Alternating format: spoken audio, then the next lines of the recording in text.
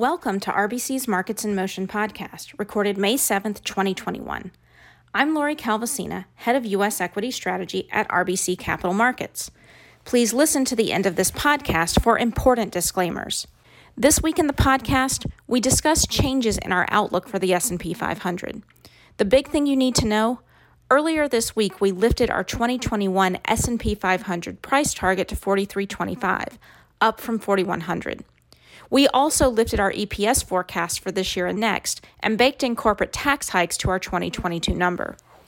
Overall, we see a little more room for stocks to climb higher this year, but we also continue to expect a pullback or heightened volatility in the market before the year is up, capping that upside. If you'd like to hear more, here's another 5 minutes. While you're waiting, a quick reminder that you can subscribe to this podcast on Apple, Spotify, and other major providers. If you like the podcast, please rate and review it to help other listeners find it. Now the details. Let's start with our S&P 500 price target. Earlier this week, we raised it to 43.25, up from 4,100. As our regular listeners know, when it comes to our targets, it's all about how the math shakes out.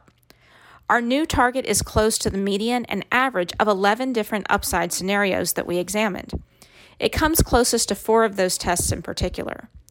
The first is our GDP range test, which highlights how stocks perform during and prior to different kinds of GDP backdrops.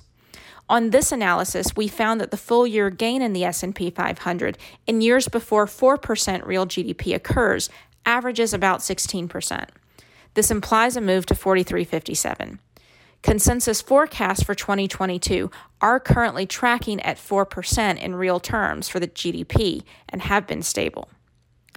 Second test is our GDP regression model, which implies that the S&P 500 will end up at 43.13 based on current consensus GDP forecasts through year-end 2021. The third test is one of our forward PE tests, which implies a move to 43.20. This particular PE test assumes that the forward PE in the S&P 500 will modestly expand from 20.1 times to 21.6 times, using our new EPS forecast of 187 for 2021 and 200 for 2022.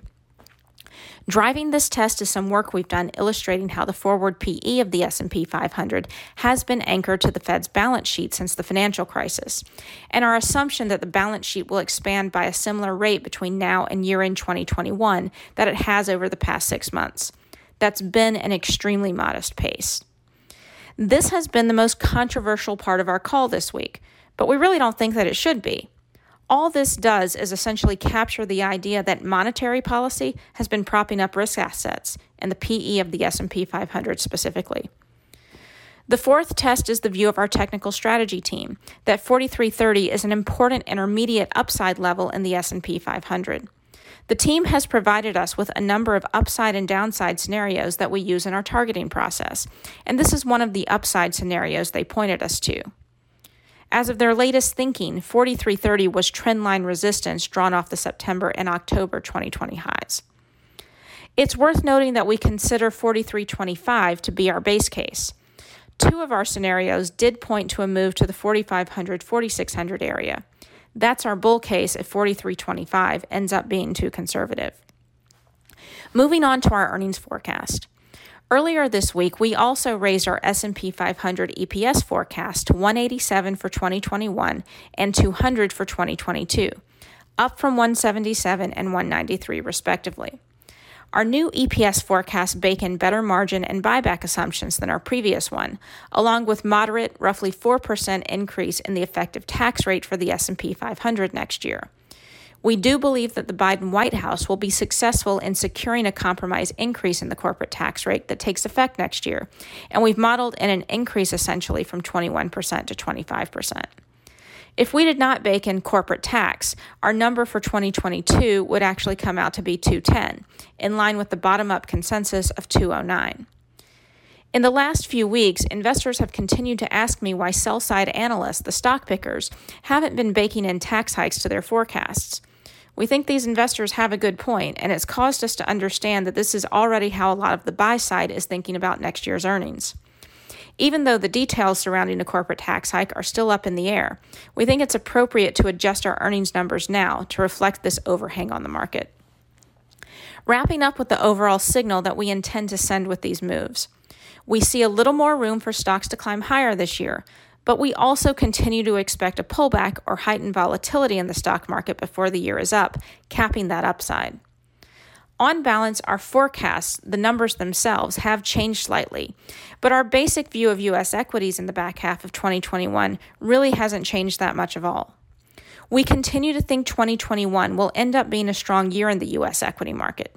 The 15% full-year gain we're anticipating with our new numbers is actually the most common type of up year for the index. Pillars of support include a strong economic backdrop, high levels of corporate confidence, strong cash deployment trends, and ample monetary and fiscal stimulus. But we also continue to see a number of pressure points for the market, including euphoric investor sentiment and positioning, the peak in the growth rate of S&P 500 EPS that appears to be underway, something we discussed in last week's podcast, the rotation out of technology, and uncertainty over tax policy, which we find actually has a lot of public support if you look at polling data. These are all headwinds and overhangs on the broader U.S. equity market in the months ahead. That's all for now. Thanks for listening, and be sure to reach out to your RBC representative with any questions. This content is based on information available at the time it was recorded and is for informational purposes only. It is not an offer to buy or sell or a solicitation, and no recommendations are implied. It is outside the scope of this communication to consider whether it is suitable for you and your financial objectives.